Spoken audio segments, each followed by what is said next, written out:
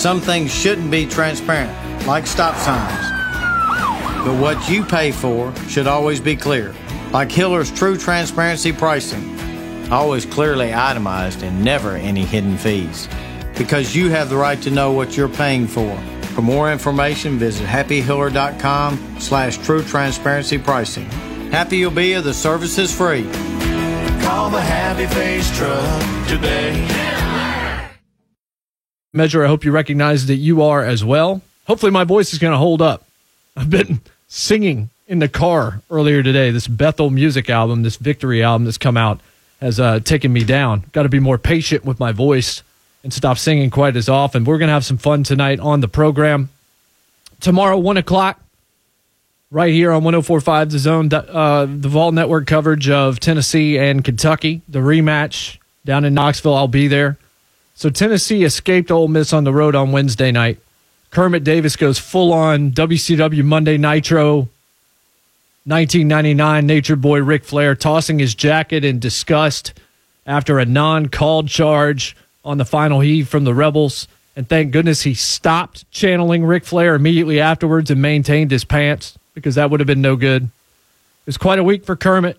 He backed his players just like he should have, following them kneeling to protest that pro-Confederacy idiot demonstration in Oxford on Saturday afternoon. You're entitled to your opinion. I'm also entitled to call you an idiot for your opinion. He got it right on this one, and those kids did what they needed to do. His team has played better than anyone expected, and as fiery and demanding a guy as he can be, dude can coach. I think we already know that here in Middle Tennessee. But Rick Barnes' team got an important road win, reminding them they can win on the road, but we all know what was to come, and that's what's going to happen tomorrow in Knoxville. Tip at 1, again, Vol Network coverage right here on The Zone. You'll be able to hear Bob Kessling and Burt Bertelkamp and the crew. It wasn't too impressive a win on the scoreboard, but it was a really raucous crowd in Oxford. It was an Ole Miss team that shot the ball well from the perimeter, almost too well. Some of those threes were ridiculous. And they again appeared to be on another athletic level from the Vols. That's been something I've been talking about for the last couple of weeks. And that's only, of course, going to be a bigger problem tomorrow against the Cats, who they might have been gifted a bit of a victory over Arkansas earlier this week. There was a refrain all over social media after the end of that game calling the referees the rup-eries. That's nothing new. There was a non-called elbow from Tyler Hero late in the game. There were some other questionable calls. Let's be real, though. SEC officiating has been an abject disaster, of a failure, of a dumpster fire this season. Somebody asked me earlier this week how we could make this better. I really have no answer to that question, folks. Maybe these guys are not the best guys to be doing this job. I have no idea. Look, human error is one thing, but repeated issues, and not just for one team, for all the teams. Like, it's been bad across the board this year. Repeated issues where we can spot mistakes being made in real time that then require these flow erasing seconds on monitor reviews to try and get it right in Zapruder film, Jim Garrison shot-by-shot mode. These things are not ideal. But Tennessee still needs a signature win right about now. Ole Miss, I don't think, qualifies. I mean, I guess they need a signature win. What they need to do tomorrow is step up and punch back against Kentucky. Because just based on Admiral Schofield commenting a few days ago that he hopes they aren't, quote, intimidated again by P.J. Washington, tells me something, and I'll bet it tells you something as well.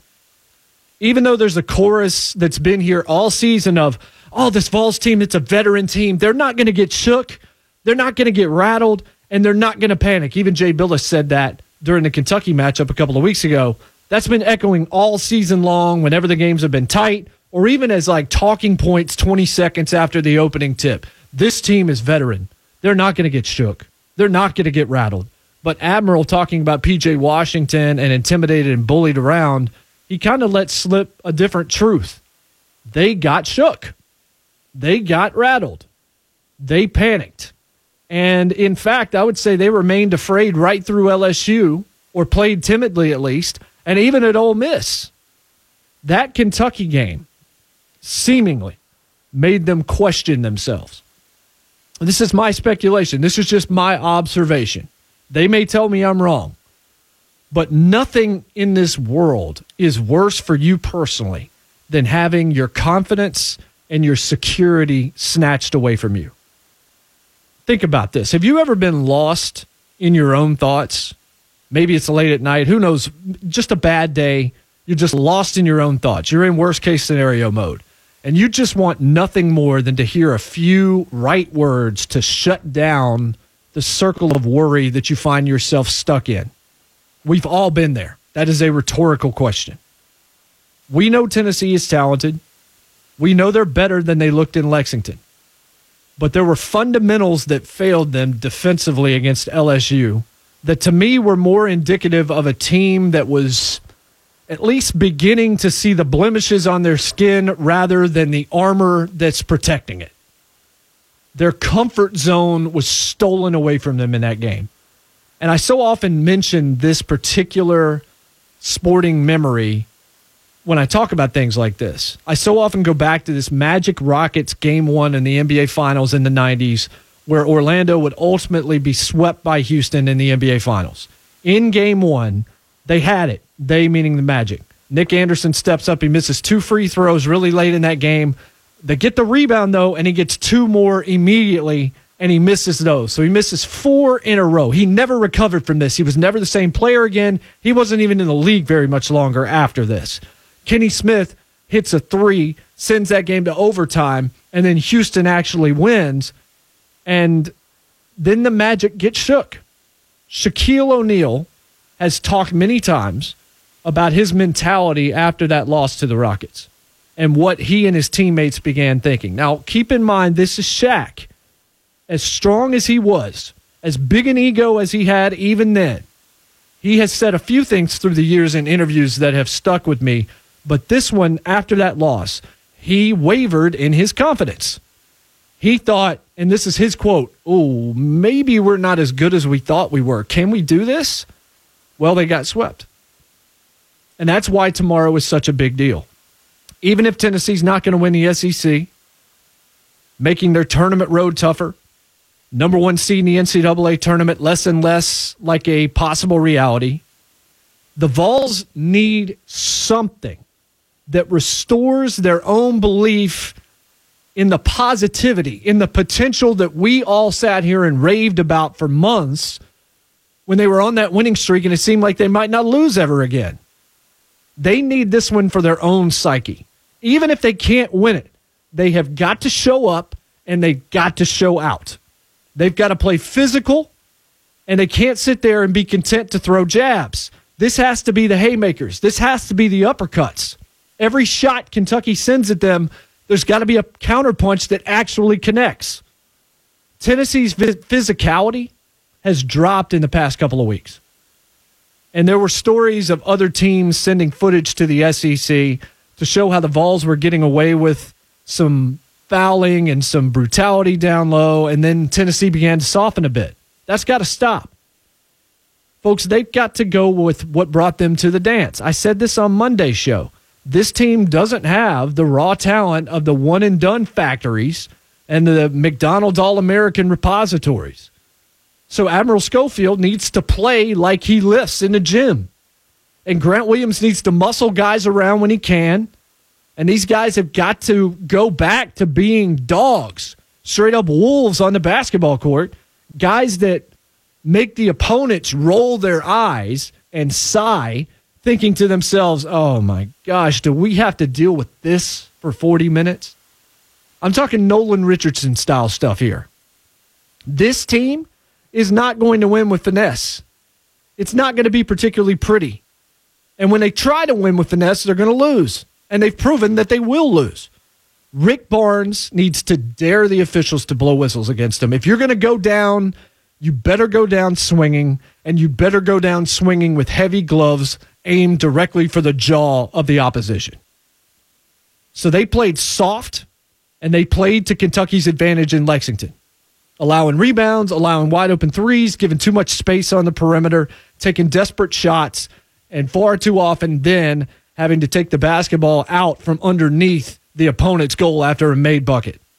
This time, they've got to force Calipari and the Wildcats to alter their game plan because of how physically dominant Tennessee is, how relentlessly they're clawing for every loose ball, how they're making every second count.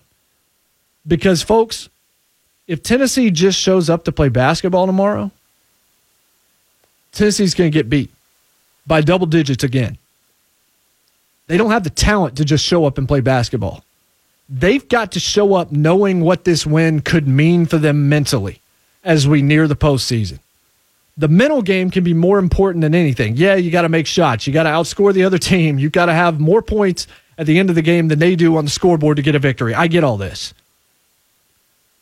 But think about how tough a day it is for you when your mind is not right. In my case, just personally, if I don't wake up in the morning and go to my devotional time, if I let life in first, I pay for it every single time. My mind, when it's off, when it's wrong, it's like the pain of your wisdom teeth coming in and you don't understand why you're in such misery. It feels like such a small part of your body, but it wrecks every other part of you. What is it that I've said on this radio station for years? To beat an Alabama, to beat the New England Patriots, to beat the Golden State Warriors in the playoffs, to beat those kind of dynastic teams. But in case of Alabama and Georgia, in the national title game particularly, the one that they had and then lost, it requires two things. Number one is to believe walking in the door that you can get the job done. And number two is when you're actually in position to do it. When you have a lead or you're close in the second half, you have to have true belief and faith that it's actually going to hold up and you're not going to lose it or blow it. And folks, it is a lot easier to say that in your life than to actually apply it. Believing you can finish the job even when you're halfway there is still tough when you're looking at a juggernaut. Nobody wants to play Kentucky right now because they're gelling and they have all these superstar players. This is just kind of the way it is. So tomorrow at Thompson Bowling Arena for the Vols, this is very much a gut check style of afternoon for this team. Are they up to the challenge? And we're going to know this time tomorrow. Hopefully it's not going to come down to the referees for once. Think about this. This is number 4 in the country versus number 7 in the country. But right now it feels like number 2 in the country against like number 30 in the country. The confidence level is down for Vols fans, I think. It's certainly down across the national media towards the Tennessee team.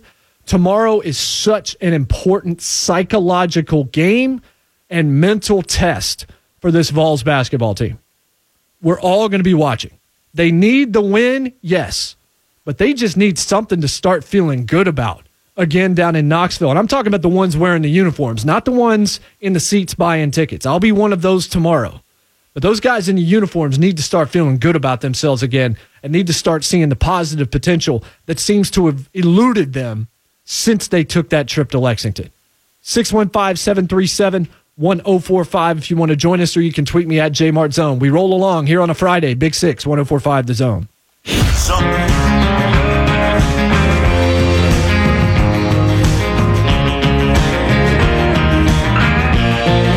Welcome back. Happy Friday to you. This is the Big 6 here on 1045 The Zone, brought to you by Renter's Warehouse. I'm Jason Martin. I'm on Twitter at JMartZone. Our telephone number is 615-737-1045. A little Kurt Vile for you. He'll be at the Ryman on the 16th of March, which means I'll be at the Ryman on the 16th of March. Looking forward to it. So I talked about the Vols and just how important this game is going to be tomorrow from a mental standpoint more than anything else. They just need something to go right. Even if they're not able to get the job done, you just can't show up and get punked the way they did in Lexington. You have got to answer every shot with a shot. And I don't even mean just a basketball shot. I mean, you got to be physical. You've got to impose your will on them and not, it was an ugly way for that game to go down. And they have not really looked the same since. The LSU game, their fundamentals failed them on the defensive end. Ole Miss, they easily could have lost that game, were able to hold on. I don't think many people are giving them much of a chance tomorrow, especially on the national landscape. So they just need to show up and remind themselves of the positive potential that they have. and how they win, which is not playing finesse. It's playing like dogs. It's making it miserable for the opponent to have to deal with them for 40 minutes. It's being effective on the offensive end, working for a good shot, not taking a desperation shot, not living and dying from the outside, and bullying teams around. And that's what Kentucky basically did to them the last time out. Let's talk to Mike in Nashville. He joins us first on the Big Six. Mike, what's up? Enjoy the show. Thanks for taking my call. Sir. You mentioned that game with the Magic and Houston. Mm-hmm. I was at that game when I was down, obviously, when I was in Orlando. But I think, wasn't it Robert Ory that sank that three-pointer, not Kenny Smith? It was Kenny Smith that sent it to overtime. He did it at the top of the key. Robert Ory hit a shot in overtime. Oh, okay, because I know Ory was the guy that normally would that was almost his trademark, to kill you with that three-pointer. No, you're absolutely right. He did it to Sacramento when he was with the Lakers as well. I mean, that's generally what he was known to do. But yeah, just watching Nick Anderson clang those 4 free throws is one of the hardest things I've ever had to watch. And I don't think Nick Anderson ever missed 4 free throws in his life, even in grammar school. You know? No, I would say you're absolutely right. I'm sure that was an interesting game to have attended, though. I mean, it certainly changed history. I think if Orlando won that game, they might have won the whole series. Well, they picked up Horace Grant as a free agent prior to that season, and they took out the Bulls in Chicago in Game 6. So that was almost like the beginning of the end. But it was, right. One thing in Shaq's defense, when he got drafted out of LSU, he said that he wanted to be the next great Laker center. Mm-hmm. And, of course, Riley was the GM out there, and he cleared out everything but the kitchen sink to pay him. But just to clarify Shaq's situation on that, or opinion on that, I don't think he took a bad rap. I guess that's the bottom line. Yeah, well, he said, and thank you for the call, Mike, he had also said that he wishes he had never gone to L.A. The Magic didn't show him love, and the Magic fans kind of went after him a little bit in the press after that year. And Penny came in, and there were problems with the egos between the two of them. I'm sure he was happy to go to the Lakers, but he said he wished that he had been able to stay in Orlando and bring them a championship as well. So let's talk a little bit about Nick Foles. And I want to do it. I'm just going analogy heavy tonight, so bear with me here. I want you to think of the best day in your life. And I mean the one where everybody that was around you saw you at your absolute best. When your value was the highest that it could be in this world. And incidentally, I've got a platform, and I feel compelled to tell you that your value is always at its highest in the eyes of the only one who matters. But I'm speaking temporally here. The day you were feeling it, as the phrase goes. Now, I've argued after the NFC Championship game and other times that we can't make rules based on the worst case scenario. Regulations need to exist based on common occurrences to balance playing fields people are actually going to be using. And that's in whatever facet of life we're discussing at that time, not just sports, even though that's what we're doing here. But I'm going to argue something similar, but for a different reason. Just because you had a great day, just because you aced some crazy difficult test, doesn't mean you're never going to miss a question again. It doesn't mean that you're not going to get a C- or a D on an assignment, and it doesn't suddenly mean that you're going to become Albert Einstein. What it means is that there is potential inside you and that you're capable of quite a bit. That's how you were designed. But not everybody is made to be the starting center fielder for the New York Yankees. Not everybody is going to be that high-powered attorney. Some are going to be public defenders. And some are going to end up working pro bono cases for clients that can't even pay their legal fees that need representation. And your role is incredibly important there. Not every doctor is going to graduate from Duke or Vanderbilt or Johns Hopkins and end up in some high-paid gig. And folks, not every radio host is going to end up with a regular time slot nationally speaking to 500 affiliates. This is not, I'm not saying this to kill your dreams. It's just that we're not all guaranteed to be the GOAT. There's one Jordan, there's one Tom Brady, there's one Wayne Gretzky. Only one guy every 4 years gets to call himself the president of the United States. The factors that can play into that sometimes aren't fair. Because I think we can all agree, do we really believe that the best singers in this country were all discovered on American Idol or on The Voice? Of course not. They had the right look, or they were able to make it to auditions at the right time, and they found a way to put it all together. But it's probably more likely the most beautiful voice in the country is probably somebody cleaning a floor somewhere that we end up stepping over on our own walks and never stop to think, I wonder what his gifts are. I wonder what her gifts are. But all this is to say that Philadelphia did not put the franchise tag on Nick Foles. They're going to allow him to test free agency. And it's not that this is an anti-vote of confidence for Nick Foles from the Eagles, or not exactly. It's what it should be. It's the Eagles saying, we're going with Carson Wentz, and we think it's best for Nick Foles to let him go try to find a home elsewhere. He is increasingly disappointed with being a backup quarterback and that being his status. And this is where we get back to my legal analogy from earlier. What is Nick Foles? Nick Foles is the public defender. He's a good one, but he's Jimmy McGill. He's not Howard Hamlin. And watch Better Call Saul if you haven't. He's a backup quarterback, and that sounds like a gigantic slight, but it really isn't. There are 32 guys that are starting quarterbacks in the NFL. Presumably, they're the 32 most talented guys doing this in the entire world, even if Uncle Rico might disagree. And then there's the second string guys, the backups. They're still among the 64 best universally recognized in the world. So what's expected of the second best? So while I was preparing for the show this afternoon, I was doing what I usually do, which is drinking my addiction. That's coffee, not alcohol. Over at Frothy Monkey here in town over on 12 South. And their house blend, it's excellent every time I have it. Totally consistent. And then they'll have some kind of a daily roast, something that's limited or maybe it's from another country. It's a risk, but you usually do it. So today I go with the daily roast instead of the 12 South, the Sumatra, and I was really satisfied with it. So what's the starting quarterback in the NFL? It's the Frothy Monkey 12 South roast, the reliable and tasty one that's always good, totally consistent, or it's discovering that Sumatra roast that's so good that you're going to hand it the keys to your franchise. And then you buy the whole beans and you go home and try to make it your own. And that's what I did. And that's like finding Patrick Mahomes.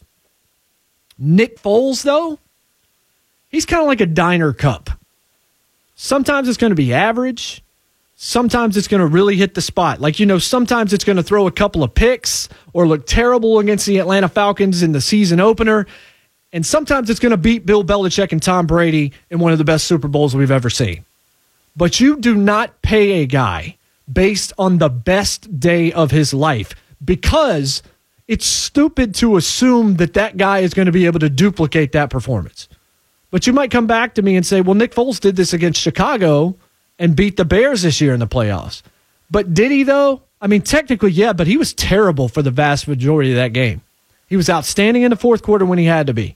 That diner coffee, that diner cup might be just what you need, but ultimately you're still looking for that Sumatra or that 12 South blend at Frothy Monkey. Foles is a great backup quarterback. What are backup guys supposed to be capable of doing? They're supposed to be capable of winning a game for you when you need them to. That's one of the biggest concerns for the Tennessee Titans because of the inconsistent nature of Marcus Mariota's entire career. That's why Paul Kaharski at paulkaharski.com wrote on the website over the past few weeks about the backup search needing to be paramount for the Titans this offseason. He could not be more right. Blaine Gabbert is the awful cup of coffee that's either too watery or too strong and too bitter. He can win when everything else is perfect. Maybe the rest of the breakfast is good, but that coffee is garbage. You can't trust him, though. Nick Foles was the most beautiful of luxuries for Philadelphia.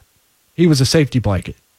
But he was not the guy that was going to drive that bus. Wherever it is that he ends up, and if I'm Jacksonville in particular, I'm definitely kicking those tires. But he's going to be a backup placed in a starting job. He's going to win some games because he's talented. Of course he is. He's in the NFL.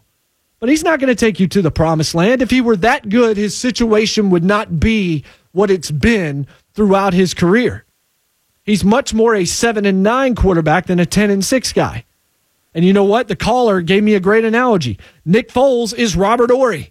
You were frightened to death when he got the ball with any space on the perimeter in the playoffs, but nobody's going to fear that guy until the postseason. And it's semi-irrational, really, to fear him ever. He's an average player.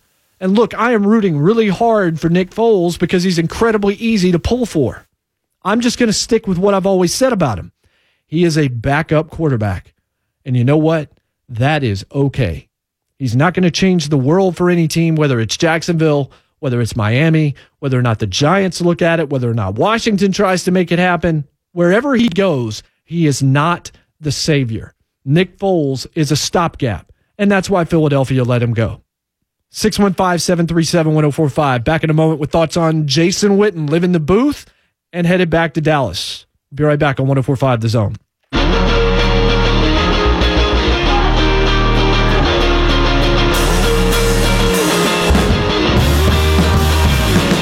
Big Six here on 1045 The Zone, rolling along. A little mute math for you. I've been listening to a lot of these guys lately, especially their last two records. Vitals and Play Dead if you're looking for them. We are brought to you by Renters Warehouse, dedicated to helping homeowners become rent estate investors by renting their homes instead of selling. Renters Warehouse is the rent estate company. Big Six, I'm Jason Martin. I'm on Twitter at JMartZone, 615-737-1045. So there's a question about Jason Witten leaving ESPN, leaving Monday Night Football, heading back to Dallas to play tight end for the Cowboys in a 1 year, I think $3.5 million deal. But the big question is not at all why he's headed back to the NFL to play tight end for the Cowboys. There is no question in his move away from television. If you've been watching ESPN over the past 2 days, you're now seeing some of the personalities say what they simply couldn't for the past year or so, half a year for sure, which is Jason Witten really wasn't very good on TV. The Tony Romo experiment, or even the larger Dallas Cowboys experiment in media, is not infallible. Tony Romo, unreal. Troy Aikman, I like. Moose Johnston's been very good. There have been plenty of success stories to be found if you're looking. Michael Irvin's not really my cup of tea as an analyst, but he's definitely entertaining. Deion Sanders also. Jason Witten spoke in generalities in a job that needs specifics. He offered no real information we didn't already know. And by we, I mean anyone with even a modicum of understanding of football as a sport. He needed a soft landing out of that job because even if he was assuredly going to get just a little bit better, he wasn't necessarily going to get better enough that he would ever rise to be better than, well, he's not the worst. So bear with me here. There's an old story about the 90s late night TV war that raged at NBC between Jay Leno and David Letterman as the choice had to be made who was going to take over for Johnny Carson on The Tonight Show. Now, Leno ends up getting the gig eventually, even though Carson reportedly backed Letterman and a lot of others did as well. But one of the critiques of Jay Leno that was there before they gave him the job and even after a year as the permanent host was whether or not he'd ever get better at interviewing his guests. He wasn't really a host. He was a pure stand-up comic. He was better at his bits, his headlines and things like that. He was much better at working off his own talent than he was in a setting where he had to interview and be entertaining back and forth with guests sitting on a couch. Now, he would get better, but his interviewing skills were not ever going to make Howard Stern blush. He was never great at it. Not anywhere close, as a matter of fact. So back to Jason Witten. This is a football player, and it's a smart guy, but there are a lot of football players that are smart guys, but very few of them have the skill set to be truly effective in the booth. He might have been much better in the studio. We never got to see that. But there's one thing about this business, meaning media, and that is that just about everybody that doesn't do this for a living, or at least a large quantity of them, think that this job is super easy. They think that they could do this job in their sleep better than whomever is currently behind the microphone. In my case, right now it's me, and there are people right now listening to me and saying, man, I could crush that job if I had it. That dude's no good. But let me tell you something. If given the chance, these people, a lot of them would sit behind the microphone and be told, all right, you're on. And then they'd freeze. It's a lot easier to tell yourself something in this world than it is to actually apply it, even if you know it's true. Hey, I can talk. I could talk about the Titans all day. I do it with my friends. We go to the restaurant. I've always got good takes on the Tennessee Titans. All right, bro. Show up, talk for 4 hours a day, or even 1 hour a day. Make it interesting, and don't just continually repeat yourself. And look, I'm not saying people blessed enough to do what I do for a living are splitting the atom. We are not. But there's more to this gig than it appears. And we're all our own worst critics in most cases. I think maybe 1 out of 10 shows I do are even close to up to snuff. Jason Witten simply was not cut out for that role. Maybe if he had started on ESPN3 doing low-end college stuff or a much smaller scale, he would have been able to grow and he'd have found that right learning curve. But this dude was thrust off the NFL gridiron directly into the single most known and most important booth in the history of American sports, Monday Night Football. And he was placed with a college voice in Joe Tessitore that never to me sounds right doing an NFL game, and a great studio analyst in Booger McFarland, but a guy that wasn't necessarily comfortable in his role in the booth, and that Boogermobile was an awful idea. But here's the question that needs to be asked about Jason Witten on the 1st of March, 2019. Can he still play in the NFL? I mean, he wasn't really a beast in his final couple of years. He had the lowest average per reception of any tight end in the league. As long as he played, as consistent as he was, is he a Hall of Famer, even at his best? I mean, he was reliable, but he never scared anybody. Now, Dak Prescott can use checkdowns to rely on, and maybe that's exactly what he's going to be able to provide. Or maybe he's just going to end up filling a roster spot that could have gone to a younger dude to develop somebody new. So what exactly is the end game here is the question that I'm asking myself. Witten's back for 1 year. One would think that's probably about it, right? At least on the field, maybe 2. So back to the booth? I don't think so. This is about staying with the Cowboys organization because Jason Witten is going to end up coaching in the NFL. It's that simple. Does that mean he replaces Jason Garrett? Probably not, but he could easily begin at wide receivers coach, or even Jerry Jones makes a way too soon maneuver and makes him offensive coordinator somehow. It's conceivable he could coach elsewhere, but he wants to be in Dallas if he's not in Knoxville. Those are the 2 places. And he's a lifer with the Cowboys. And Jerry Jones loves him. And that fan base loves him. And those last 2 clauses in that sentence I just said, that's basically all you really need to write your story as a part of the Cowboys organization. This was about finding a way for Jason Witten to exit stage left without being forced to exit stage left. He goes right back to the thing that he knows because the thing that he tried just didn't work. Sometimes you eat a new dish and it just doesn't work out for you. Sometimes you go out of your comfort zone and you listen to a band that your friends love and it just doesn't work out for you. Sometimes in my case, television critic, all right, yeah, I'll try American Horror Story out. Maybe not my cup of tea, but I'm going to try it out because I know it's going to be good. I tried it, didn't like it. Recognize its quality. Also, I'm good. All right, cool. Not everything's going to work. Jason Witten in the booth didn't work. Maybe it was a good risk to try, but it didn't happen. And so he finds a way to softly get out of that gig and go back to what he wants to do, which is be around football on an intimate level rather than a media level. I think he's going to be a coach sooner rather than later. I don't think he's going to change anything for the Dallas Cowboys on the field. That's not what this is about, folks. Hopefully it works out for Jason Witten. Really likable guy. Same thing with Nick Foles. I've said some negative stuff about both those guys. Also rooting for both of those guys. We got one more segment, pro and con, to finish up the week next at 615-737-1045 if you want to join me or tweet me at JMartzone. Back in a flash here on 1045 The Zone.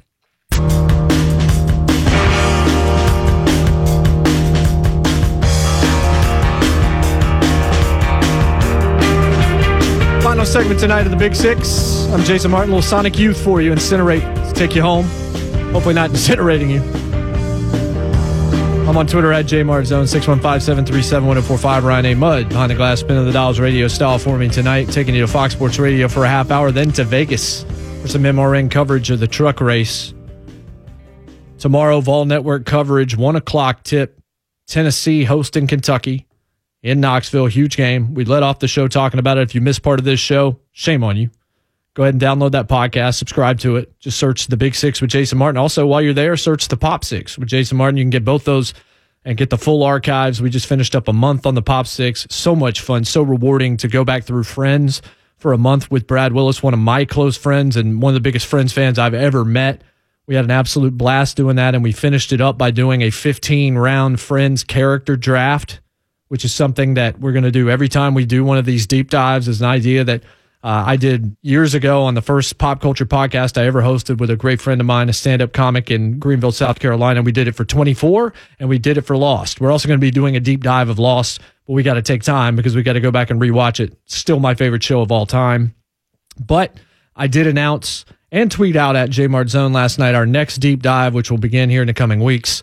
David Reed and Rhett Bryan are going to join me as we're going to go through The Office for about a month. And that's going to be a ton of fun. The U.S. version of The Office, even though I'm sure maybe we'll intersperse a little bit of the other content, but there are a ton of folks in this building that love that show.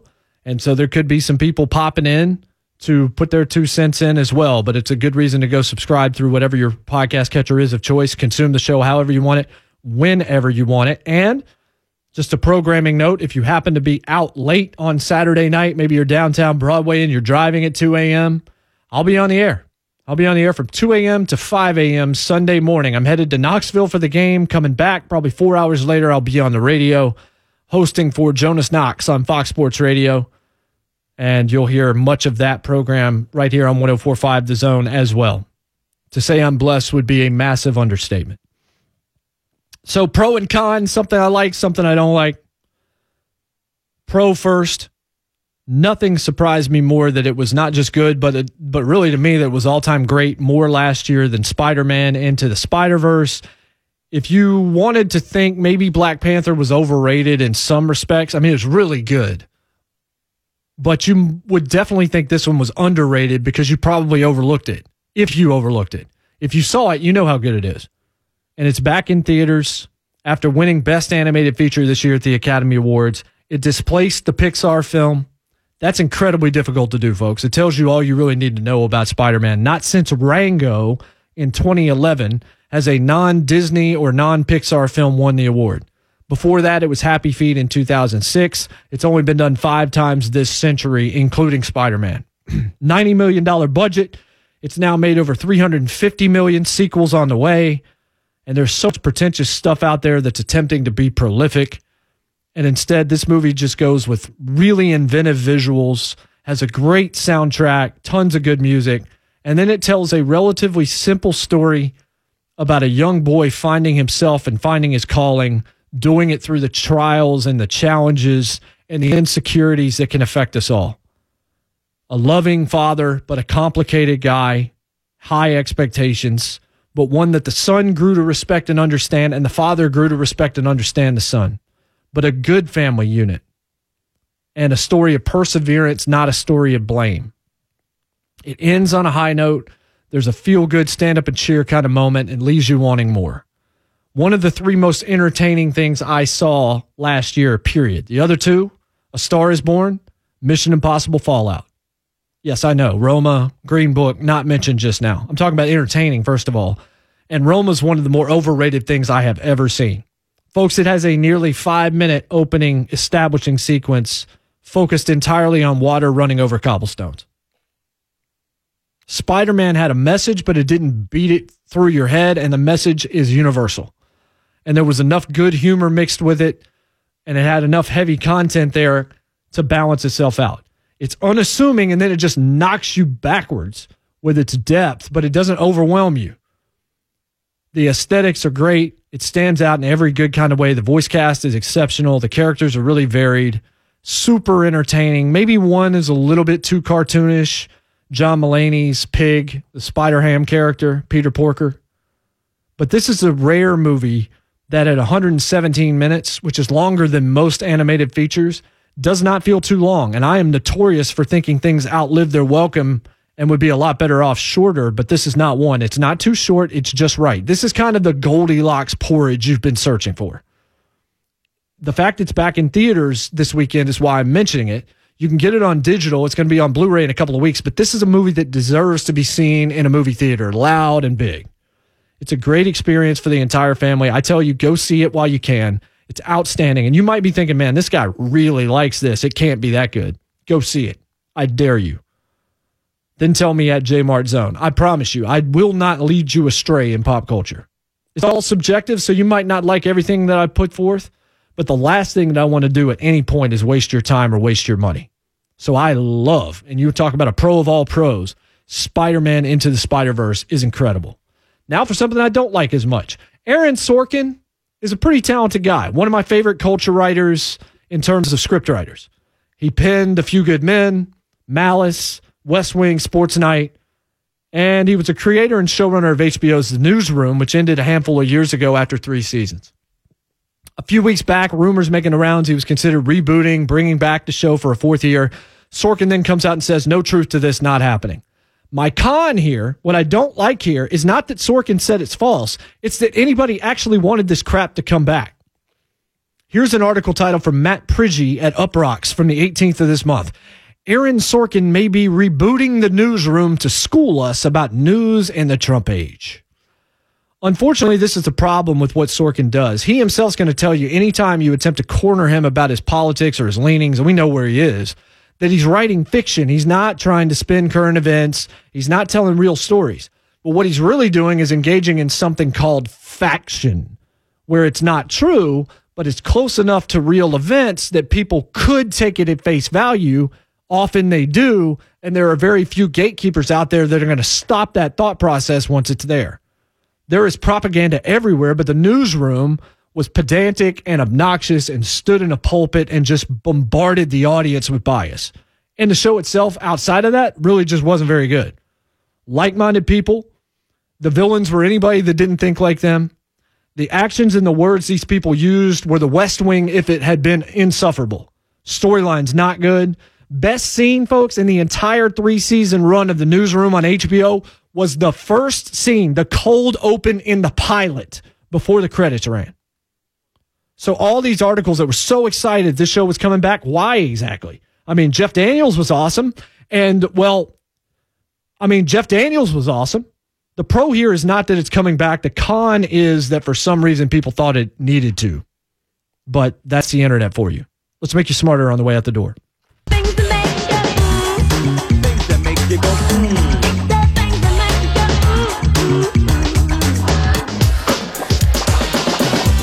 So every eye out there is on Zion Williamson's future, whether or not he's going to be the next face of the NBA. All Murray State's Ja Morant is doing is making history of his own. Triple-double last night, his second of the season, 11, 10, and 10, but that does count. He's got 3 triple-doubles in his career. That's pretty rare. How rare? He's only one of 9 Division I players to post 3 in past 20 seasons of NCAA men's college basketball, and that's in a career. 1 of 9, so pretty rare. That dude's going to be a top 5 pick, maybe top 3. Clear eyes, full hearts, can't lose. God bless, and good night. Fox Sports Radio, and then a truck race coming up.